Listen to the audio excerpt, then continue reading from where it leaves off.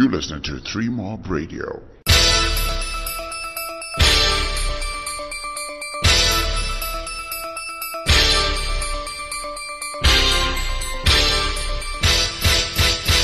Hi, this is 3 Mob Radio. The name is Larry, and I'm here with the Zimbabwe Cricket Director of Cricket. With the release just having come out, the Sports and Recreation Commission has given the green light to Bangladesh tour of Zimbabwe. Your first reaction? Yeah, obviously very excited, Larry. We're looking forward to this tour. It's a very important tour for us. The first time we've had Bangladesh over in quite a long time. We haven't had a home series against them for quite a while now, so we're really excited to finally have them back in Zim, and we're really looking forward to the tour. So really excited that we've finally been given the green light. And looking at the Sports and Recreation Commission, and if they certainly have worked with you to make sure this happened, hasn't they? Oh yeah, they've worked tirelessly even from the beginning with the A tour. They really put a big effort into to try and make sure that we got to continue and finish that series. Unfortunately, the permission didn't quite come on time for us to really make a game out of it. But yeah, and then they've put in the same sort of work this time around as well to ensure that this tour goes ahead. So yeah, we're also really grateful to the SRC and to their chairman Gerard Mlochko for all the work they've put in to ensure that this tour goes ahead. And being able to have this much time between the decision and when the matches come play, how much does that take the weight off the players' minds in terms of preparation?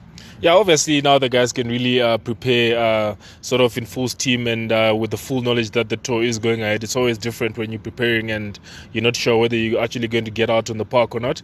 But now that they know that they're going to be on the park, they can really prepare a lot better, and even the coaching staff can really start making the sort of plans that they need to make sure that everyone is ready for the tour. And of course, coming up afterwards, we've got Ireland and all those other tours happening. This being a decision that is made, that probably also makes it feel a little bit more optimistic about those matches, doesn't it? Yeah, definitely. We're also putting in an application for the tours that are straight after. Like the Ireland tour is right close in behind the Bangladesh tour. I think the guys only get like a break of 3 or 4 days after the Bangladesh tour, which is quite long. It's going to be about a month long. So as soon as they finish that tour, they're only going to have another 3 or 4 days before they then go off to play against Ireland and Scotland. These are things I already know, but of course the playing conditions in a bubble, no fans expected. Anything else?